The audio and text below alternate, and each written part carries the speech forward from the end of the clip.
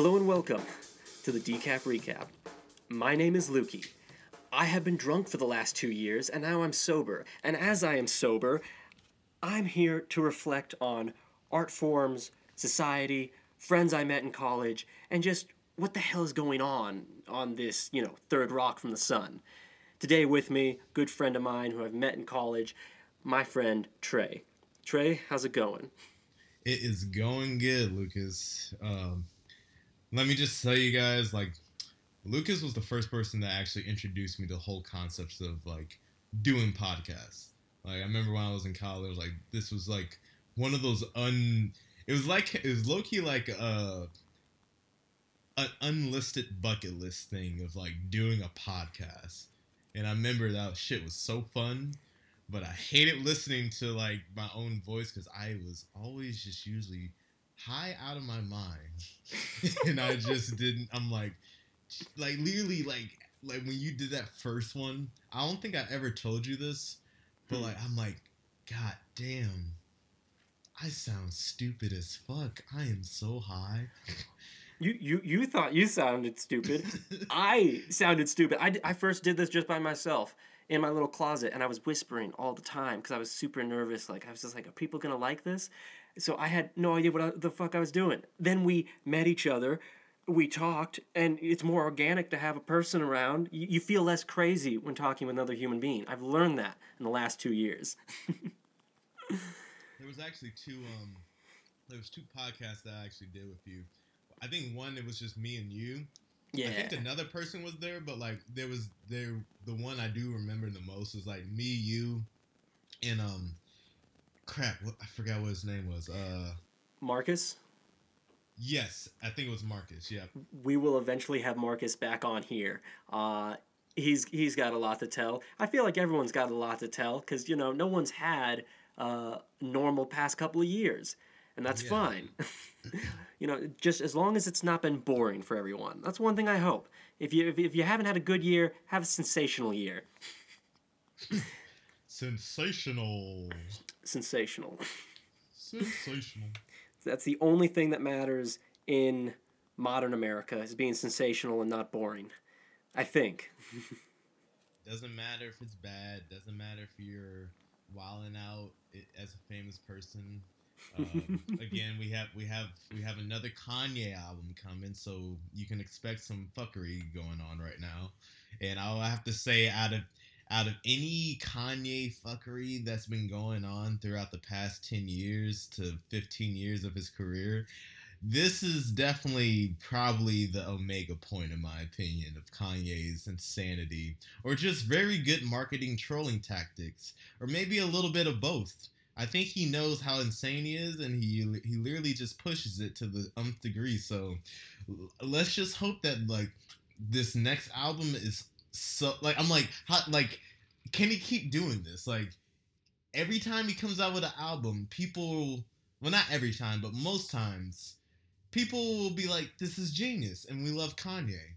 He's a genius. And it's just everything bad that he did, it kind of gets swept under the rug or maybe brought up every once in a while.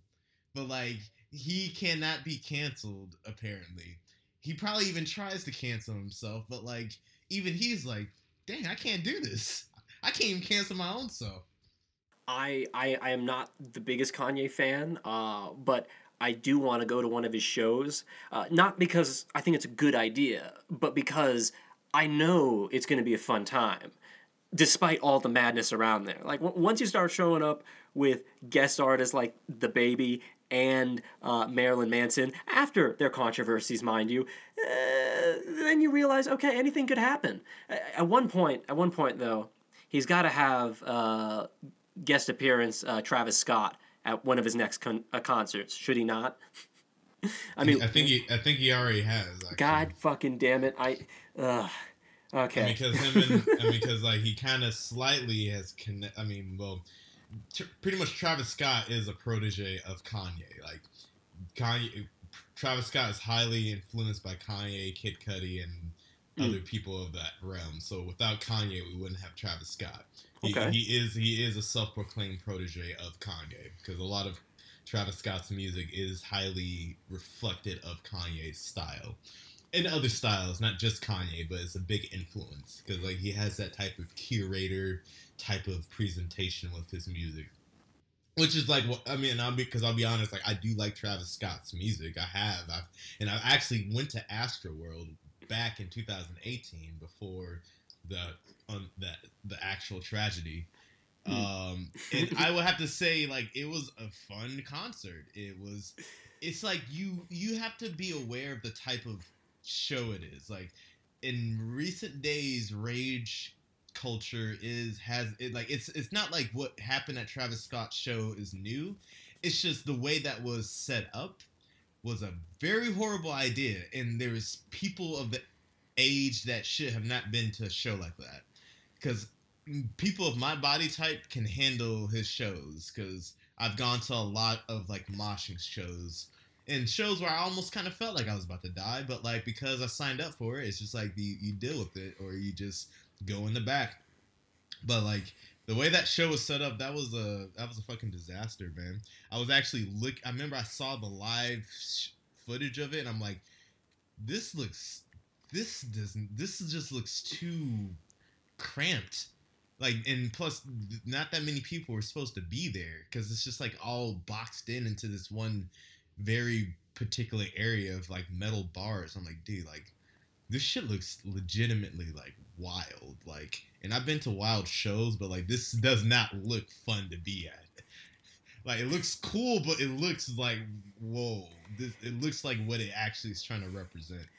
So I'm not huge on the music scene just because I'm an idiot. But I did eventually find out about the Travis Scott concert and the controversy behind it through memes. I just started noticing all these Travis Scott memes on my meme pages on social media, and I was like, what are these referencing? What's happening? And then I looked into it, and I was like, oh, that happened. Yeah, no, that makes sense why people would meme it. Also, fucking horrible. But that's just kind of how some of these things can run awry, right? Like, we don't realize gathering large groups of people who are all fucked up on drugs and all hyped up for one single individual to play their music, to play their shit as loud as humanly fucking possible, can lead to such an incident, right? Catastrophes, disasters, riots, if you will. It is the risk of the business, right? Not just having a bad show where no one shows up, but a good show where too many people show up and then it becomes bad for other reasons. But it's all good. It's all good. You know, I'm certain Travis Scott learned his lesson. But if you do go to one of his shows, let me know, because I don't know. I'm gonna get you a life alert. I don't know if that'll help in the situation, but you know, I just trying to look out for you, Trey. Just trying to make sure you're good at concerts. My concert going has been pretty limited ever since COVID started. Ever since the last concert I actually went to, I am about to go to a concert soon. On the 22nd, gonna go see Earl Sweatshirt, Action Bronson, and for their NBA Leather show. And there will not be any moshing at this show because that's not what those types of shows are. It's gonna be very chill, laid back, just lyrical rap, spitting bars, vibing, getting lit. His shows are totally opposite. It's like pretty much listening to poetry. Nice. You know, a laid back show serves its purpose. You know, not every show demands a mosh pit. I mean, for certain people, it's their jam, and I get it. It looks like a fun time. Mosh pits are my jam too, but like I'm at a point where I've been to so many mosh pits to the point where it's like I know I know what's gonna happen. It's just like I'm going to get all this energy out. I'm gonna be sore the next morning. But like right now, it's just like during COVID times, I don't think I really want to be swapping body fluids anymore with people like I used to. You don't like the idea that you could weaken your immune system based off recreational drugs, then surround yourself with other sweaty acolytes of the same music, and you know, just crash into each other, potentially injuring one another, and then in the next morning you feel sick and possibly vulnerable, like the human mortality has returned to both your psyche and your body in the worst possible ways. That doesn't sound fun to you anymore? I mean, I'll be honest. I've never been an avid I concert mean, goer. it is fun to me. It's just like when you it's more in like when you spent like all your college career doing that Mhm. a lot while seeing every single, at least most of the shows that you've always probably wanted to see when you were in high school, but you had to wait till college to like live out that high school fantasy. Yeah. Like the year 2017 was like the official year where I lived out my official high school fantasies of shows I wanted to go to. And pretty much it's just like I've seen all the big ones that I wanted to see. At least, I mean, yeah, 2017 I saw Death Grips, saw Kid Cudi, saw MGMT, saw Denzel Curry, I saw LCD Sound System, I saw.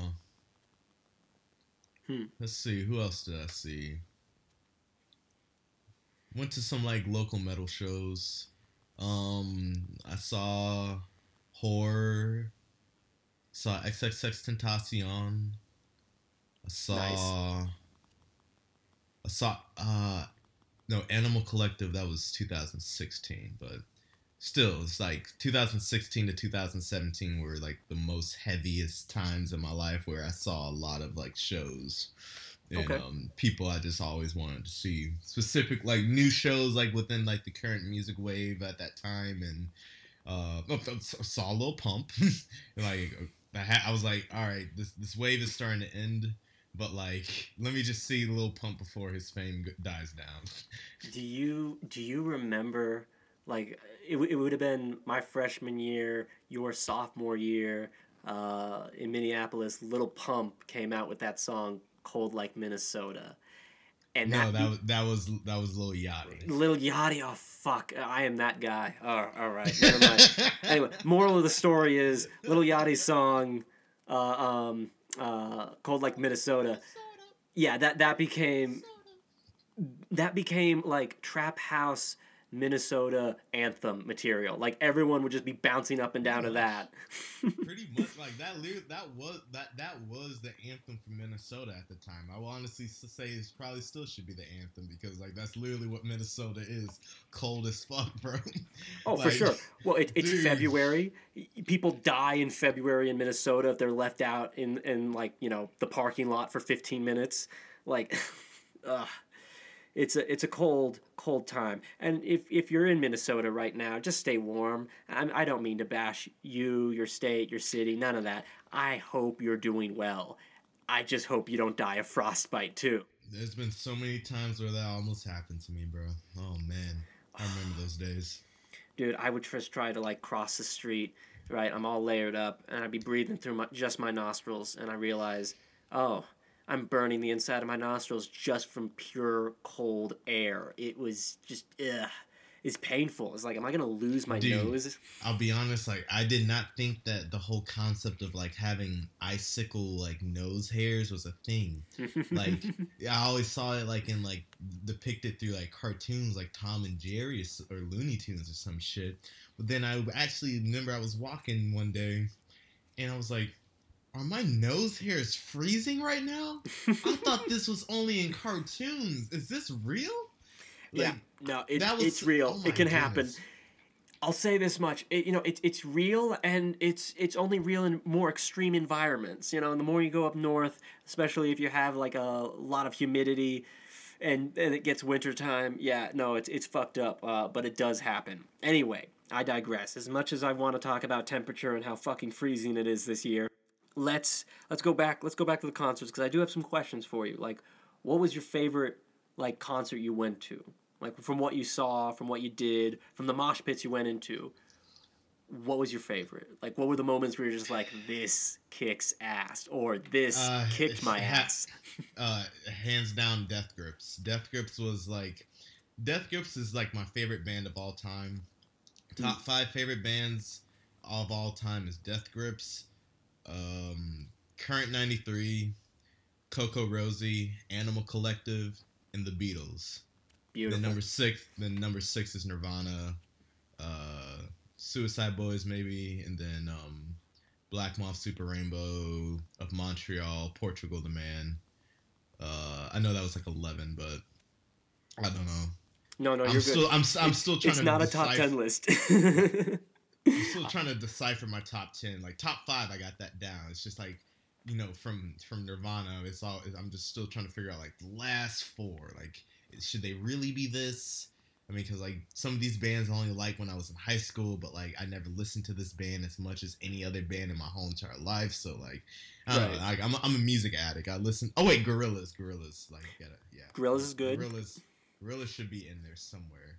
That's like why it's like I keep forgetting. Like I have bands that like I'm in love with, and bands that like I was in love with at a certain time period, but they were in very important time periods. Even if I'm not in love with them in the same way, I'm always going to know that they made me who I was today.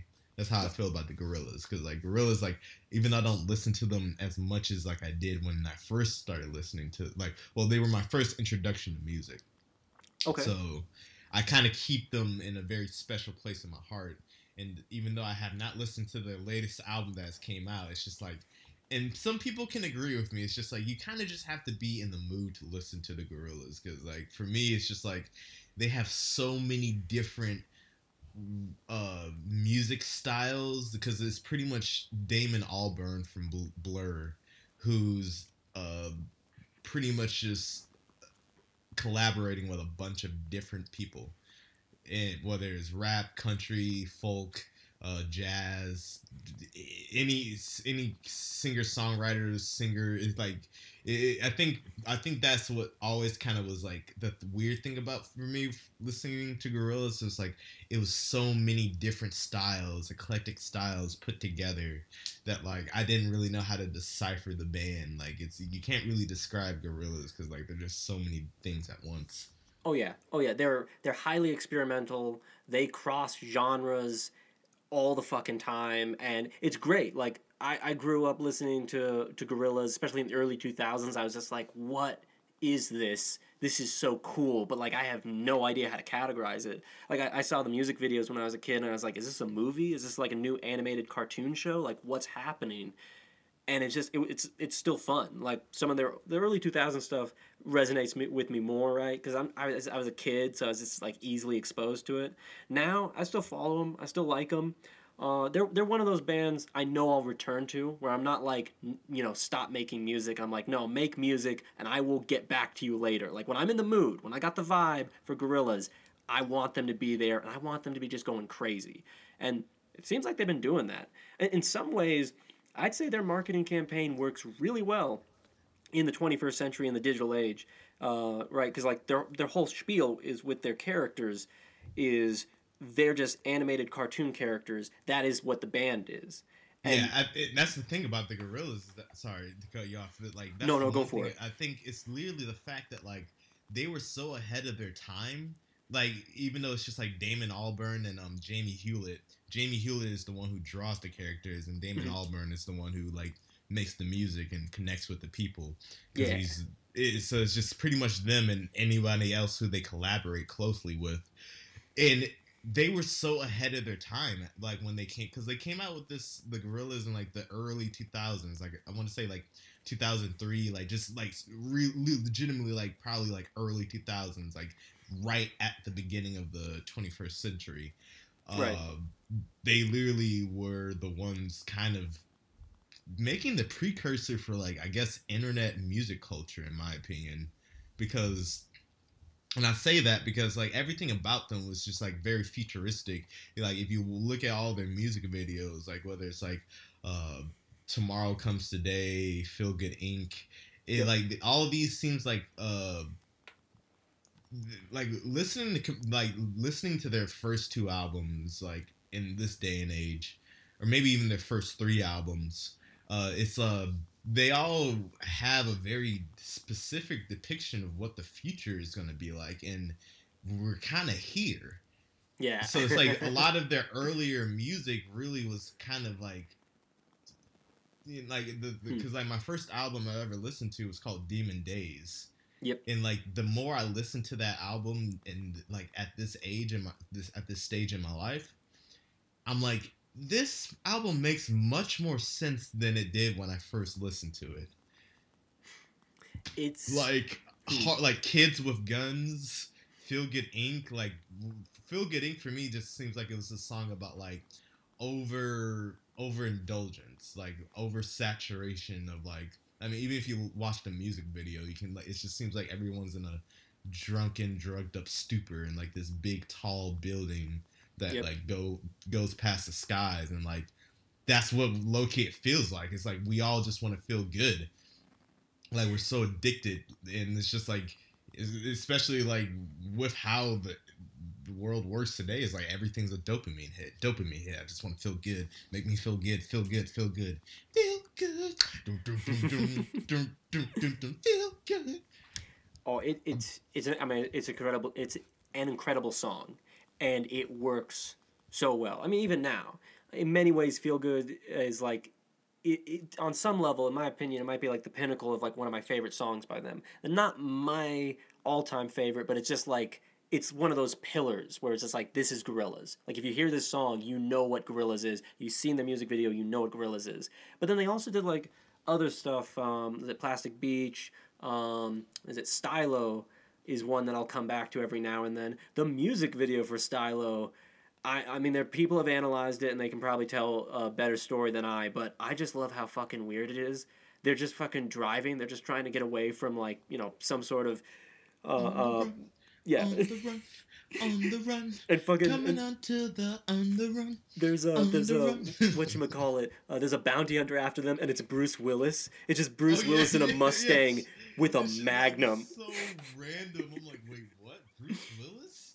Yeah, It's he's just like, again, the crossovers that they have in their music videos, their music in general. Like, it's literally like, I feel like Gorillaz is like a platform for just media at this point.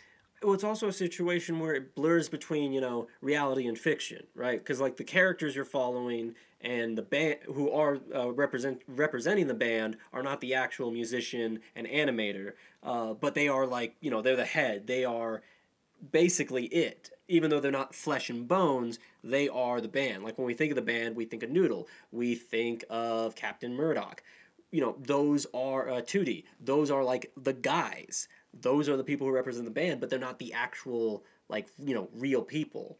And that was just a play on the idea of how celebrity and fandom of the modern age feels all kind of artificial. It's scripted, it's fake, it is reality TV. So they just took that to its next extreme, in a 2D fashion where it's cartoon characters who will never die, who will just keep on being them. And it's nice, it's interesting. And their music has always been highly experimental. Like the concept by itself is good, but then when you have like an animator, when you have an artist in sync in that way, and they have a vision and they're just like, let's fucking do it. It resonates very well. And a lot of their messages within their songs, have overtones about the environment. Plastic Beach is very heavy-handed with those sentiments. The idea of like the pollution in the water, the idea of a beach is made of small fragments of plastic, which I believe is a real thing somewhere. But the point is that it's very dense. It's very dense, and they have a lot to say, and they know how to say it in a small amount of time, or they show it. They show it, and it's there for us to grab at if we want to, or we can just enjoy the fandom. It works both ways as kind of a weird double-edged sword. Having said that, they really, really need to make a movie or a mini series just for the characters, because like, oh my god, it would be so much fun to watch. I agree. I remember like when I was younger, like I remember always because like I always remember, and holy shit, this was before I had enough access to YouTube, because like the first time I ever like watched a Gorillaz video, like I was trying to like. That's like the Gorillaz are the reason why I started using the internet, because I wanted to watch their music videos, and then that's how I discovered Google, and then that's how I discovered YouTube, was because of the Gorillaz. Like they just taught me the concept of like how to use a search engine. I'm like, find Gorillaz song Feel Good Inc. Find Gorillaz music video for Feel Good Inc. and that's how I started learning how to go through all these things. And it's just like something just led me to this place where it's like, wait a minute, they have more music videos other than Feel Good Inc. Yep. And like that blew my mind at the time. But it You're was not alone something. in that. There was it was one of the first things I can remember as a YouTube search. If I remember correctly, it's either me or my brother. One of us, what we did is like we had this little tape recorder, and we literally recorded "Feels Good Inc." on the tape recorder because we were like, we want to hear this all the time. And it, Yes, it I was remember that time period. yeah, you're just like it is before iPods, and it was before like we didn't know how to burn a CD. We were too young for that, but we had a tape recorder, so we're just like, Yes. fuck it, we're just gonna jimmy this together. We're just gonna jerry rig this thing. Dude, I used to do the same thing, bro. Like I remember I had like I was able to record things off my slide or flip phone. So it's like Nice. if I wanted to like pretty much like the original voice memos and shit like that. But like I remember I was just like I want to hear this song as long as like all the time. I didn't have a iPod. I may have had a CD player, but like still I just was like I want to hear this specific song and like getting music like downloading music was much difficult back in that day or like much like it took a long time to do that shit. There was no such thing as streaming at that time period. So if you Yep. wanted to like hear something on repeat, you just had to like put your phone up to like the radio or whatever, record that thing. Like for me, I even like try to make sure I had like this like calculated positioning. I'm like, if I position it like this, it won't be too staticky or too well, I guess now that I'm older, I know I have better terms, but like clipping, like Right. like because like for phones like that, like those weren't good qualities. But if you wanted the best quality of the sound, it couldn't be too close, but it also couldn't be too far. It just had to be like right in that perfect spot. And I even was able to learn how to do that type of stuff and just be like, all right, this is the best way to like properly record this so it sounds somewhat relatively normal and I can understand all the words. And I remember li- even listening to stuff, but also knowing that you had a few weird sounds in the background. And I remember like there's a song I recorded by Soldier Boy, and Soldier Boy, early 2000s hit Soldier yes, Boy. dude. And it wasn't even Crank That. It was like one of his other songs. I just wanted it on my phone. I just wanted to listen to it all the time. And I remember like there's like you can like, and this is about my Razor, my slide phone. No, Rumor. I had a Rumor, and I remember my little sister had came in while I was recording the song, and I can just and like every time I listen to that song, I could just hear her coming in like talking to me in her baby like toddler gibberish voice, and there Yes. and like I'm like shh, telling her to be quiet, and then she walks away because I'm trying to record something, and Yep. like but like for whatever reason I didn't want to like re-record it. I was like I'm just gonna keep that in there because like I already put because it's like at that time period it's just like my concept of like how much effort I put into like recording something was very limited, so it's just like well I'm already 3 minutes into recording this. I'm not gonna get rid of that. I might as well just like deal with it. And like Right? so it's this weird thing where I'm having like when I remember that memory, it's like wow, like every day I was like I wanted to listen to that song. I will always have this like moment where like I'm recalling something from the past of me talking to like my little toddler sister. And it was like a precious moment even though it wasn't meant supposed to be there. It was an accident.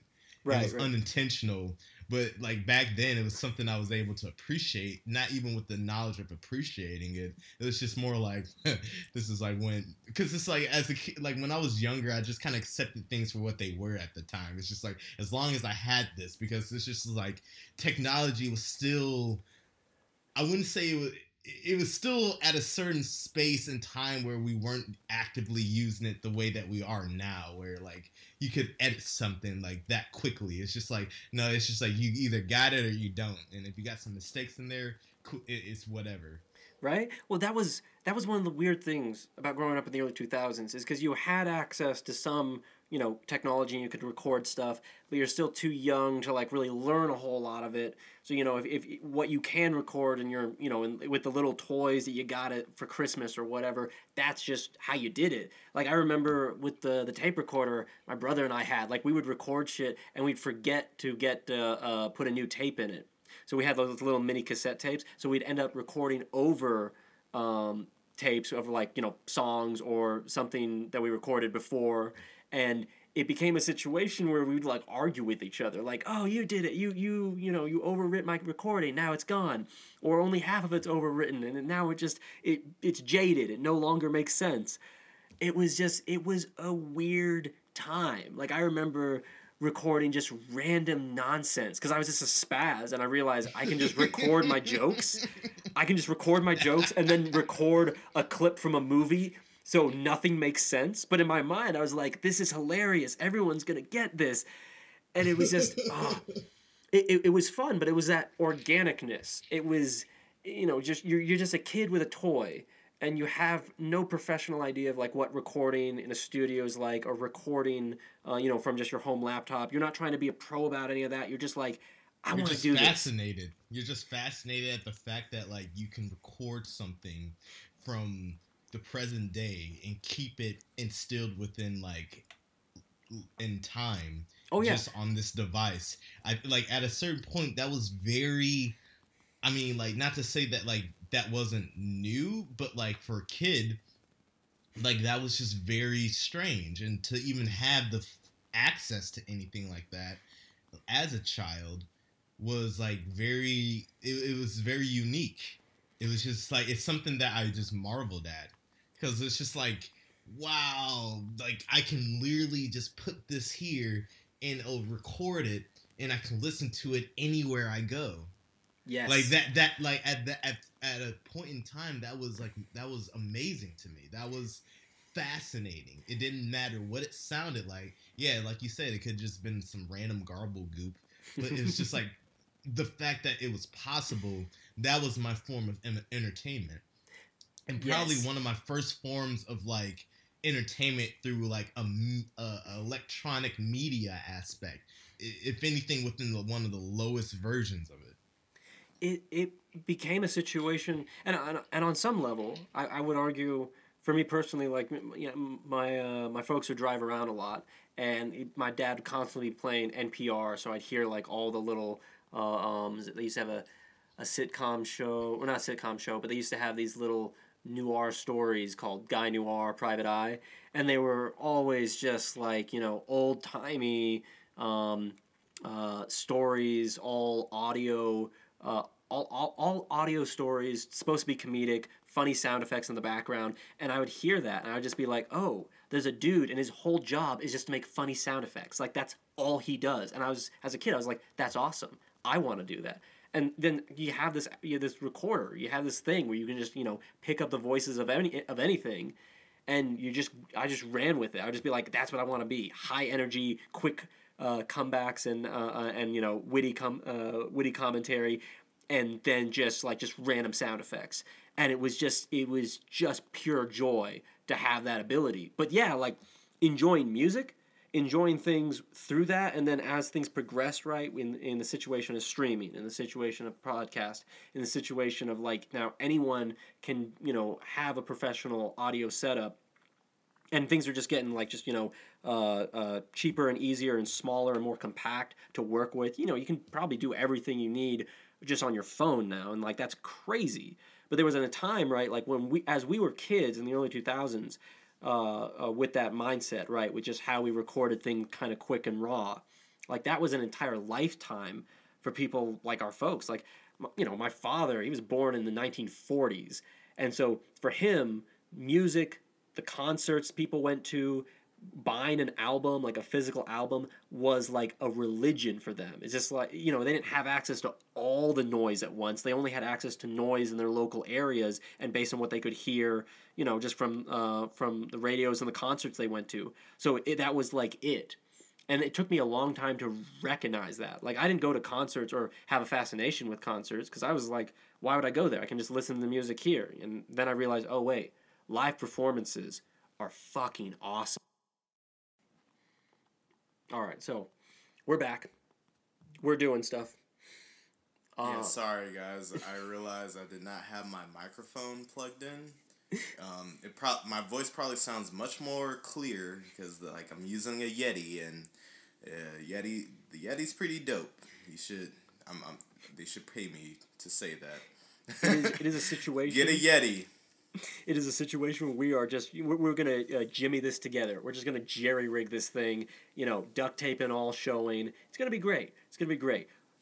Besides, It's been years, guys, since we did a podcast together, and this is like a very unique way of doing podcasts. Because honestly, based off the last conversation we were having about like being children recording things off of like songs, this is kind of like another version of that. Like in the next 10 years, me and Lucas are gonna look back at this podcast like we really just like recorded this separately on GarageBand, pieced our audios together to like sync in properly enough to like do a podcast. Oh yeah, and then there's gonna be a technology that's gonna make it easier in the future. But like until then, this is all we got. Yes, and I'll be honest, I'm not looking to make anything pristine. I'm not looking for anything professional. I am an amateur working as an amateur, just shooting the shit with friends. Cause I'm trying to reflect and have some sort of level of understanding of just where people are in the universe. And I don't need that to be refined and pristine. I just need that to be raw. So exactly, that's what I've always been about. Like rawness, like just show what because my feelings are always going to be real, but I need to show it. And if it gets better over time, well, cool. It'll be done even better. I just know I need to show it. Yes. Like, the Super Bowl halftime show was not that long ago, at the filming of this podcast episode for 2022.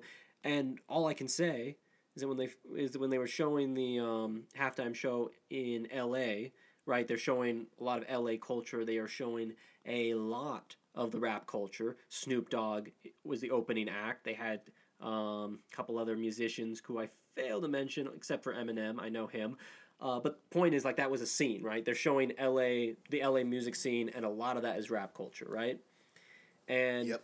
Like, I would I never even thought about it, to be honest. Like, the way that you just explained that, actually, until you just said that, I was like, oh, that actually makes a lot of sense. Right. Why they probably did it that way. Right, but there was a time, not too long ago, where LA was not about the rap scene at all. Like, the rap culture, rap music was not at the forefront of considered to be, like, not just Western music, but, the music scene for the city of LA in California. I know this because of just the conversations that occurred within my own family, with my own dad after the halftime show. Like, my dad did not like the halftime show. And it was just, to him, it was completely foreign. It's just like, oh, it doesn't work well with a large stadium. How can people enjoy that music? And, like, you have that many people in a stadium. And it's like, no, it does work. Snoop Dogg definitely has massive fans that show up to his stadiums, right? Like, Eminem definitely has a sold out show when he plays his songs. If anything, Eminem definitely needed. And let's just be real. If we're going to talk about race, like when it comes to rap culture and the general audience of white people throughout America who aren't ingrained in any aspect of African American culture, he's the crossover. He is. Like, he's the bridge. We as black people, well, most people as black people, even like very successful like rappers who were even before Eminem, sees Eminem as like one of the tops because he is legitimately a very good rapper. Like, despite what you think about Eminem, yeah, he definitely has questionable character traits, at least like from his past. Like, honestly, he kind of seems like a very normal dude in this day and age. But like, his past is something that like is always gonna overshadow his career. But like, Eminem is that crossover from white to black because like he was the person who kind of made, I would say, rap music a little bit more accessible. And him being, and also Dr. Dre, who was at the halftime show, he was just playing a piano. Like, I didn't even know he could play the piano. Yeah, but that like, was fun. That was cool.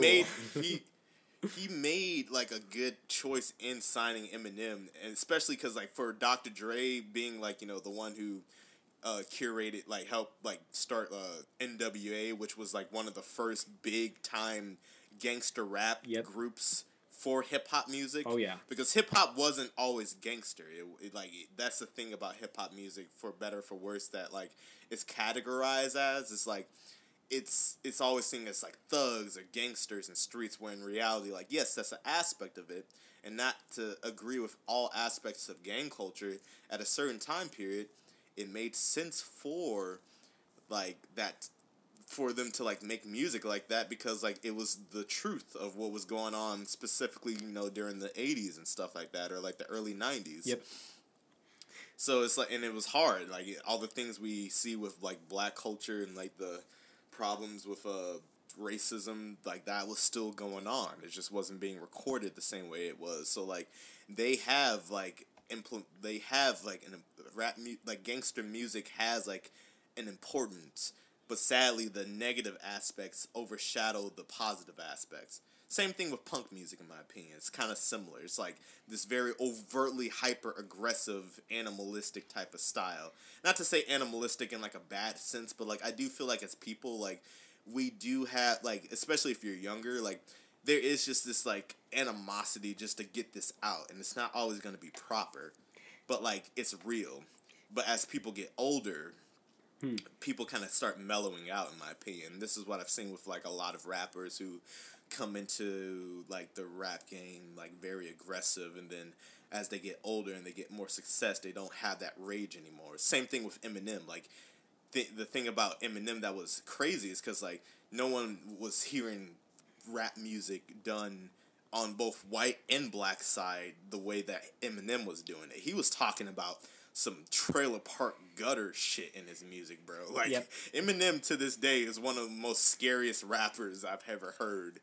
It like if you listen to his earlier shit, like, well, specifically like Marshall Mathers LP in the Slim Shady LP, and even the Slim Shady EP, like because like a lot of that stuff was horrorcore rap music, which it actually is its own genre, like not just talking about like gun violence and like killing people with guns, but like actually like straight up murdering and like serial killer type of stuff. Like Eminem was an underground hip hop artist who made a wave talking about very fucked up subject matters. Yep. And he is now one of the biggest artists of all time throughout the world.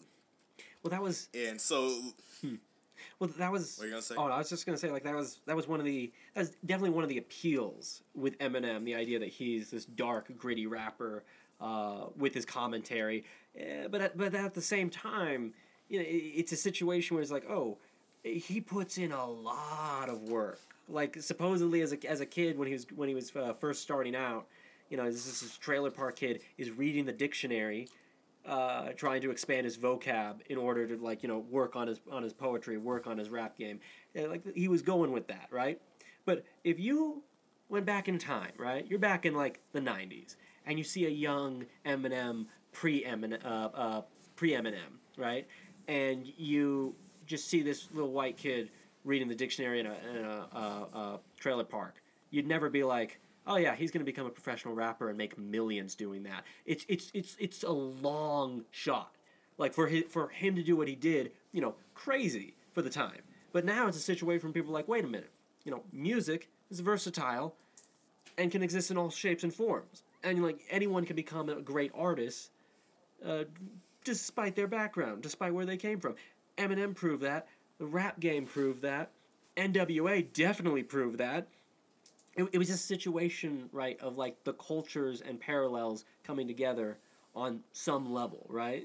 And having Especially like the culture like on the mainstream level, and then culture on like very niche levels. Like I think because hip hop was definitely more of a niche thing. Oh yeah. And even though it can still be seen as a niche thing, probably more on just more cultural racial scales, it is definitely the dominant now, because like I'm sorry, like the fact that I can clearly hear rock music starting to integrate itself with rap music in order to survive. Yes. Like and I like rap. I like rock music, but like there is something about like a beat that I think connects with people more, specifically black people. But like I'll be honest, like even like because here's the thing, like even white like because when I go to most rap shows, like especially when I was in Minneapolis, I primarily only saw white people there. In like the performer is black, most of the group is black, but all of the people there who I'm moshing with are white, and they look like rock kids who probably would have gone hard at like a Limp Bizkit show, or well, technically even that time, I guess like Limp Bizkit is more like new metal, so it's like rock and rap converging, but like that was like the earlier stages where it's like it was rock music being influenced by rap music, where it's like now rap music has become more influenced by rock music, but there's a difference because like I think because rap music has always been this very like this kind of like bastardized child that like people don't want to fully acknowledge that they like all the time, but like they have to admit that like it got some bangers, and the only people who don't like them are like old white like conservative people or some shit like that. It is, and it's just like something I don't know. It's just something about beats. I think it's just very tribal. I think a beat, in my opinion, like, cause honestly, like even if I listen to like a artist who has a lot of rock influence, but they still incorporate rap music, like there's just something about it, like about a beat that just kind of holds everything together. Cause like I think the bass drum, which you can say like in pure rock music is like the equivalent to like a beat, but like it's still going off the riffs, where like I think riff music and how people listen to like, you know, like, cause I've been trying to like listen to more heavy metal and like rock as of late and understand it. Mm-hmm. And I realized like, okay, so the way that people think like talk about rock music is usually based off like it's not always about the lyrics sometimes. I mean it is, but like it's more about like, you know, people always tell me like, do you like that bass line or that riff? And I'm like, oh, okay. So they care more about the actual production, and the lyrics are kind of secondary, or kind of like it just depends on what the band is. Where it's like with rap music, it's the opposite, where it's like, you know, I mean, it still is about the production and the beats, but like there's more focus on like the lyrics. So I think that's like once you figure out a way to converge like the production and the lyrics together where they're both equally or appreciated, then that's like when you have like a good like cohesion. Because I do feel like there's a reason why people have always been trying to combine rock music and rap music together, because like they're like at opposite parallels, but they still can work together. And even though like it's been done in the past, like I feel like the more people do it, the better they're getting at like combining them perfectly together. Well, that's the Because like a lot of people rhyme in rock music anyway, so like rock music is somewhat like rap music.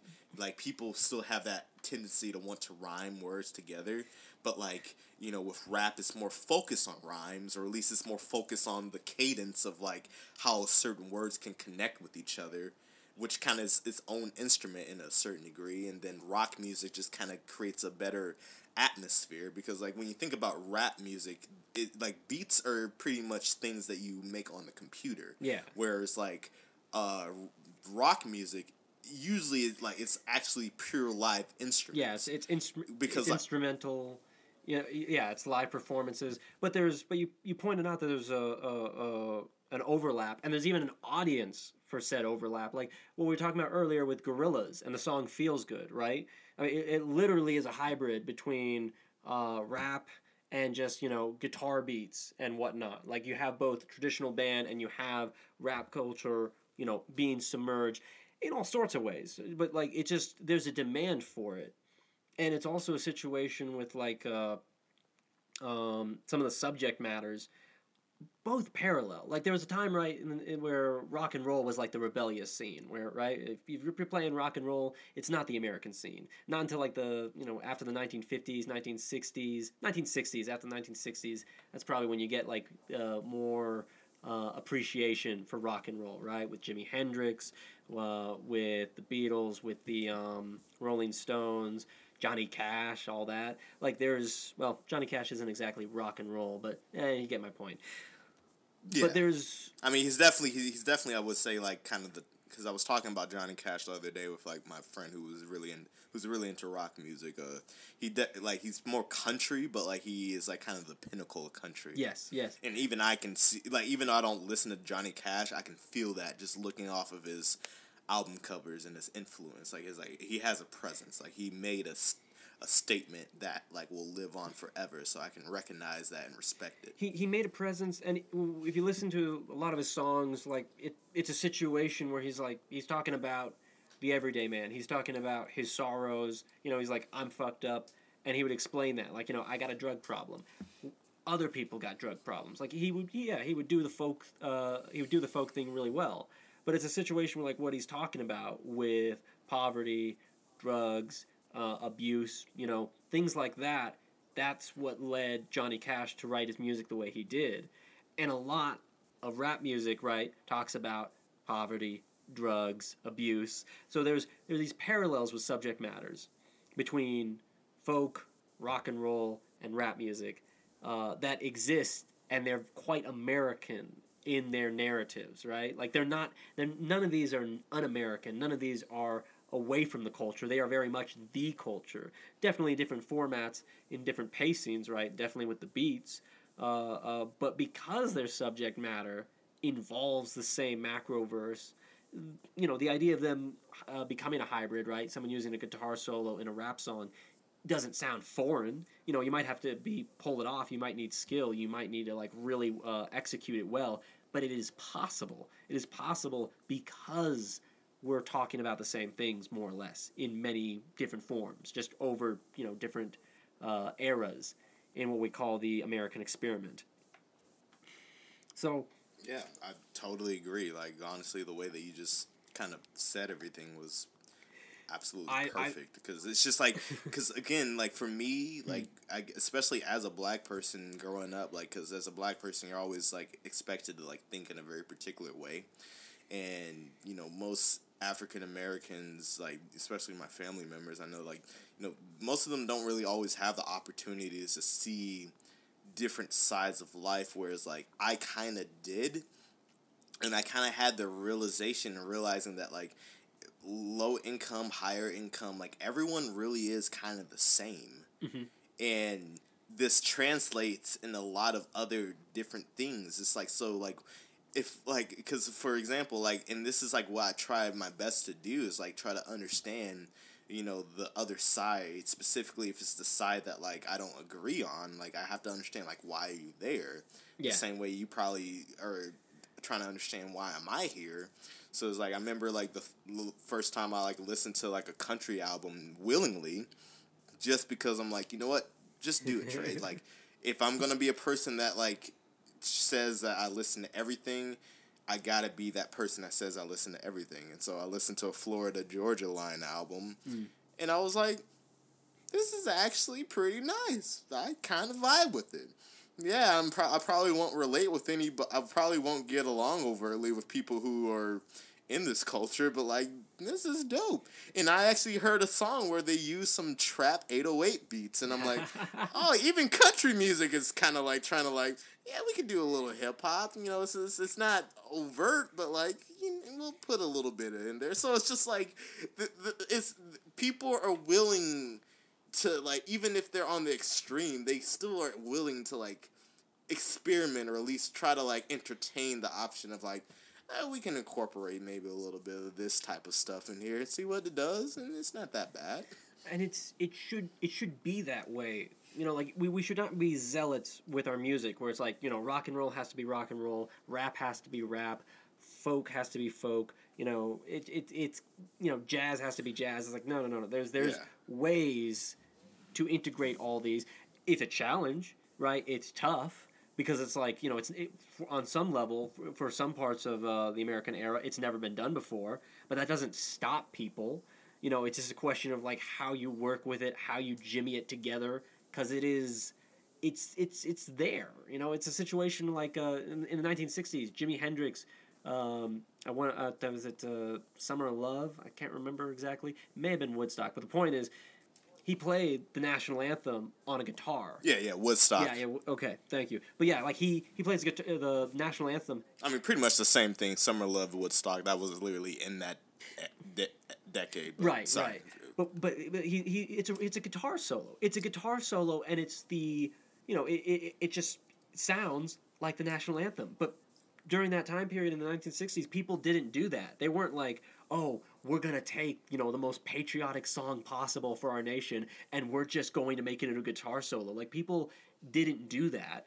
Or if they did do it, they weren't seen, they weren't celebritized, they weren't made into, like, a famous figure. But he did it, and people were like, yes, this is it. We get to take whatever our history is, whatever our old ways are, and we get to modernize them and make them work for us, which is quintessentially the most American thing you can possibly do.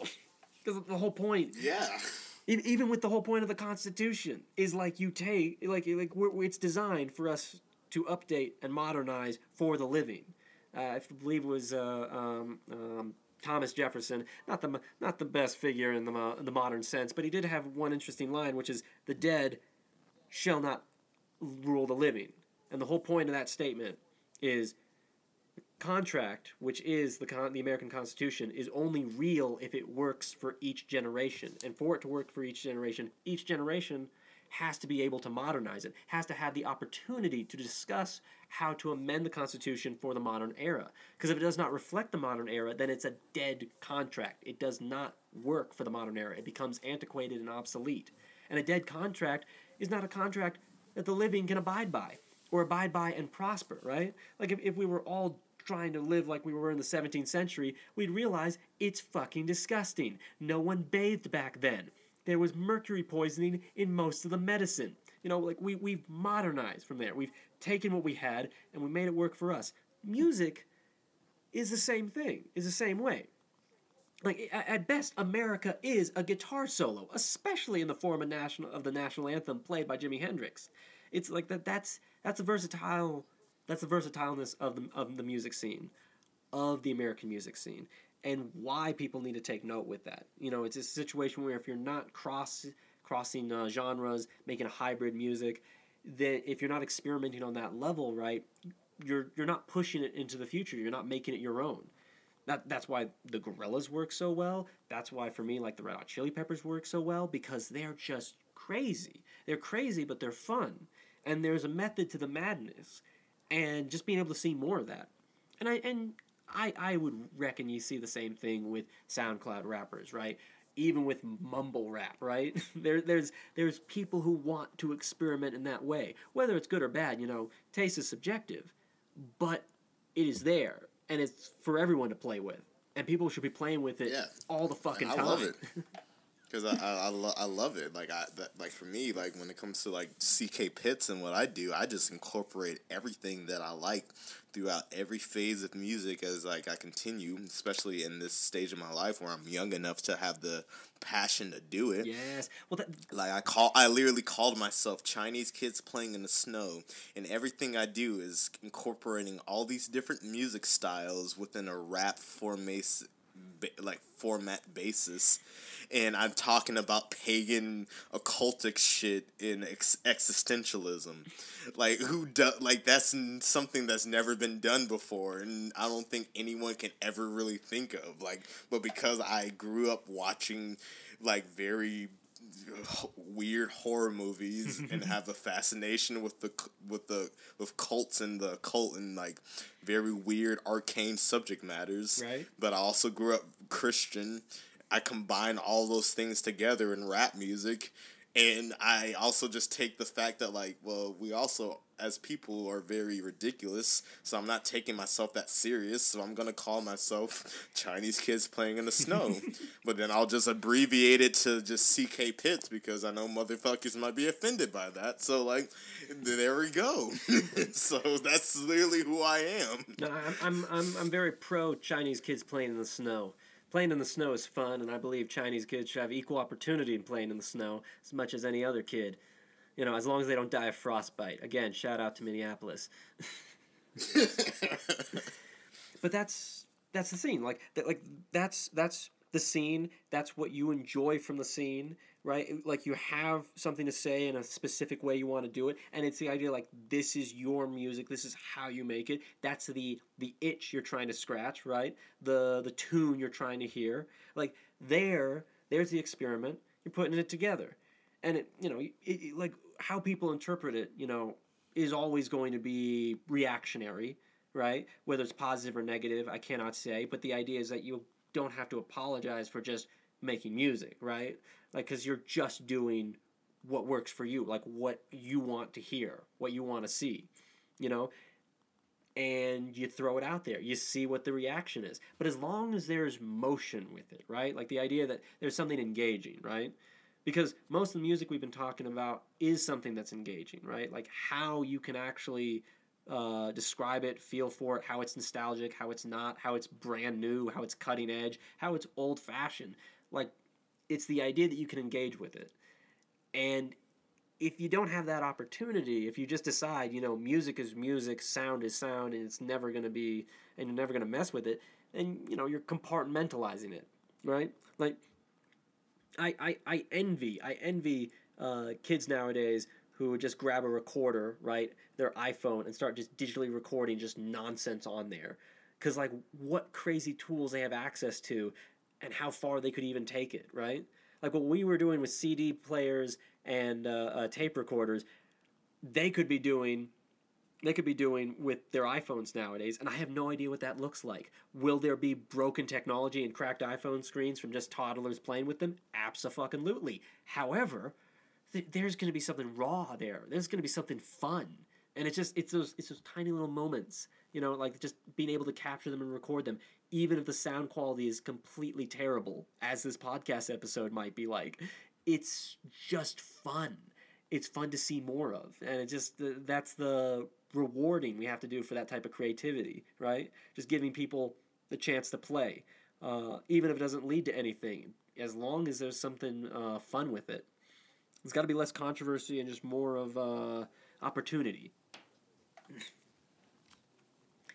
Yep, you're exactly right about that, bro. Are there any bases you want to cover? Is there anything like we haven't really hit the nail on the head, or is there anything like you've been yearning to talk about? Because I know I've been talking your ear off.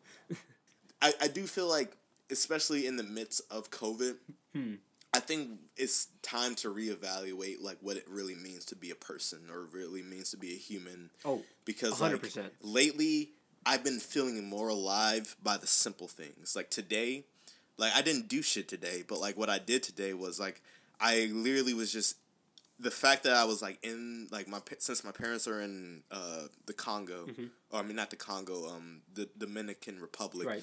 It was just me, my siblings, and my grandma and my dog. And, like, since, like, the main core foundation of, like, my family structure aren't here, it's just, like, it's my grandma, it's my younger siblings who are of a different generation. It's just, like, all these different generations together without, like, I guess my parents, I don't think my parents are millennials. I guess they're, like, they're not boomers, but like, what do you say? Gen like X. anyone who's Gen X is like okay, so they're because there's the baby boomers, and I think there's Gen X, which is like 60s and 80s. Then you get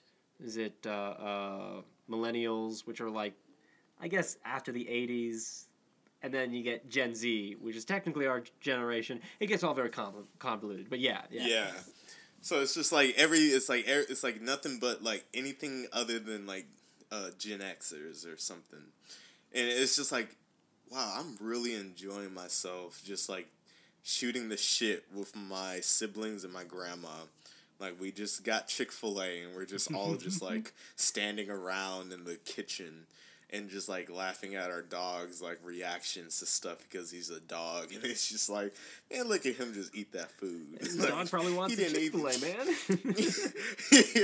it's just like these simple things, like they mean so much more to me than like trying to be like this big time star that like the media always tries to push at you. And I'm like, dude, these are the like having like these like nonsensical conversations with my family members, like in the house, even though if they're only just for like 30 minutes or 20 minutes, they mean much more to me than like trying to make it big in Hollywood. And I'm like, and it's just like, I think my humanness is just trying to tell me like this is actually what really matters.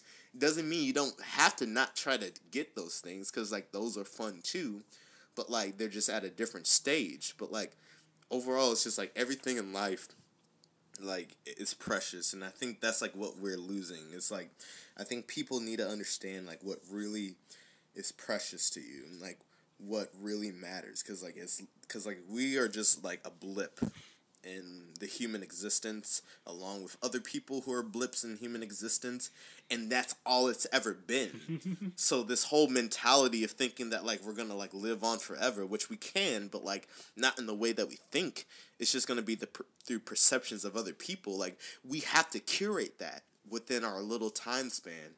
So it's like it's really important. Like if you know you have a short life, or at least like what you consider a short life, or just a life that like has its expiration date, what are you gonna do in that short life, and how are you gonna make this life matter? Not for the sake of yourself, because when you're gone, it doesn't matter for the sake of yourself anymore, because you don't exist anymore. But for people in the future, how are you helping people in the future try to like progress through the same thing that you're going through, but through their time period, even though it's totally different than yours? You're still going about things in a calculated way that like are similar. Human beings are very habitual, and we're always going to keep doing habitual things. Yes, it can come in different forms and be totally alien, but we're still gonna eat, we're still gonna shit, we're still gonna puke, fall in love, have a heart broken, and experience disaster, and try to figure out like what the fuck it was all meant for. Thank you so much for this No opportunity, problem, bro. for having your thoughts the way you want to think about them, the way you want to say about them, because this has versatility to it. This has a certain push and pull that I enjoy, in the sense that we just kind of go fucking batshit. And there's not enough of that. And I enjoy the spaces where people can just have that level of freedom, right? Consequences of inconsequences, of just wanting to say what you want to say. So I appreciate you, Trey. I appreciate your conversation, your contribution, your artistic vision, and I want to hear a lot more. And I expect, I'll be hitting you up over when you're free, and we can talk more about whatever you desire and whatever is happening in the macroverse that we call, reality. Exactly. Yep. Dude, Lucas, I appreciate, like, ever since the day I met you, bro, I've always appreciated you. Like, you are one of the only human beings in this whole entire planet where I feel like I could always have a good, genuine conversation where I don't really have to worry about anything being tensioned. Like, yeah, we can still have disagreements, but I feel like the disagreements are more like, ooh, a disagreement, this is fun. Yes. Because it's just like it's like we relate with each other that we don't need to acknowledge it. It's just like we really are just both people who just want to understand reality in its purest. And I think that's something that like I've always wanted in the world, because like everyone in the world, I feel like, is always we're trying to get to a goal. And like even me and you, we're trying to get to a goal, but most people are getting to goals in like ways where they're trying to uphold an image of some sort just to keep their status quo in check. Yeah. Which makes sense. Like everyone, I feel like everyone does that to a certain degree, but it kind of we kind of lose substance in like what really the human experience is about. And I do feel like people like you and me, probably like we're just people who just are trying to observe and talk about why we are doing these things, for what, like, if anything, we're continuing the consistent philosophy talks that like all philosophers of any day and age have like talked about. And it just feels, it's just like, yeah, we move forward with it, and we just kind of we play off one another, and we figure out, okay, like, just what is the other person thinking about, because that, like, that just creativity of another mind just being able to wander leads to interesting places. And I do appreciate you. I appreciate what you've said. It's been real. It's been fun, dude. It's been very much fun, and I plan to have much more going on. Any last words? Any last things you just want to throw out there? Catchphrases, if you will. In the words of Gunna, keep pushing P. Keep pushing P. I like that statement. I'm going to have to start using that. All right. Well, thank you so much, Trey, for being here. This is Decaf Recap, and we'll be back. Thank you, Lucas, for having me. Decaf Recap. It's been a pleasure. Technically, third podcast I've been on when it comes to Decaf Recap. It's been 3-4 years since the last time I think we did this, and It's been a minute. honestly, I feel like we have not skipped a beat. Like, I feel like I'm like revisiting like our college experience like properly right now, and it feels amazing. And it doesn't matter where I'm at in the world. It's just like that energy is like, it's just good to know that the energy that we started when we first met each other is still able to like keep strong. It's still there. And Yeah. I want to continue it. I want to keep continuing it. I agree. Full-heartedly. All right. Take care out there, people. Take care, guys, and keep rocking in the free world.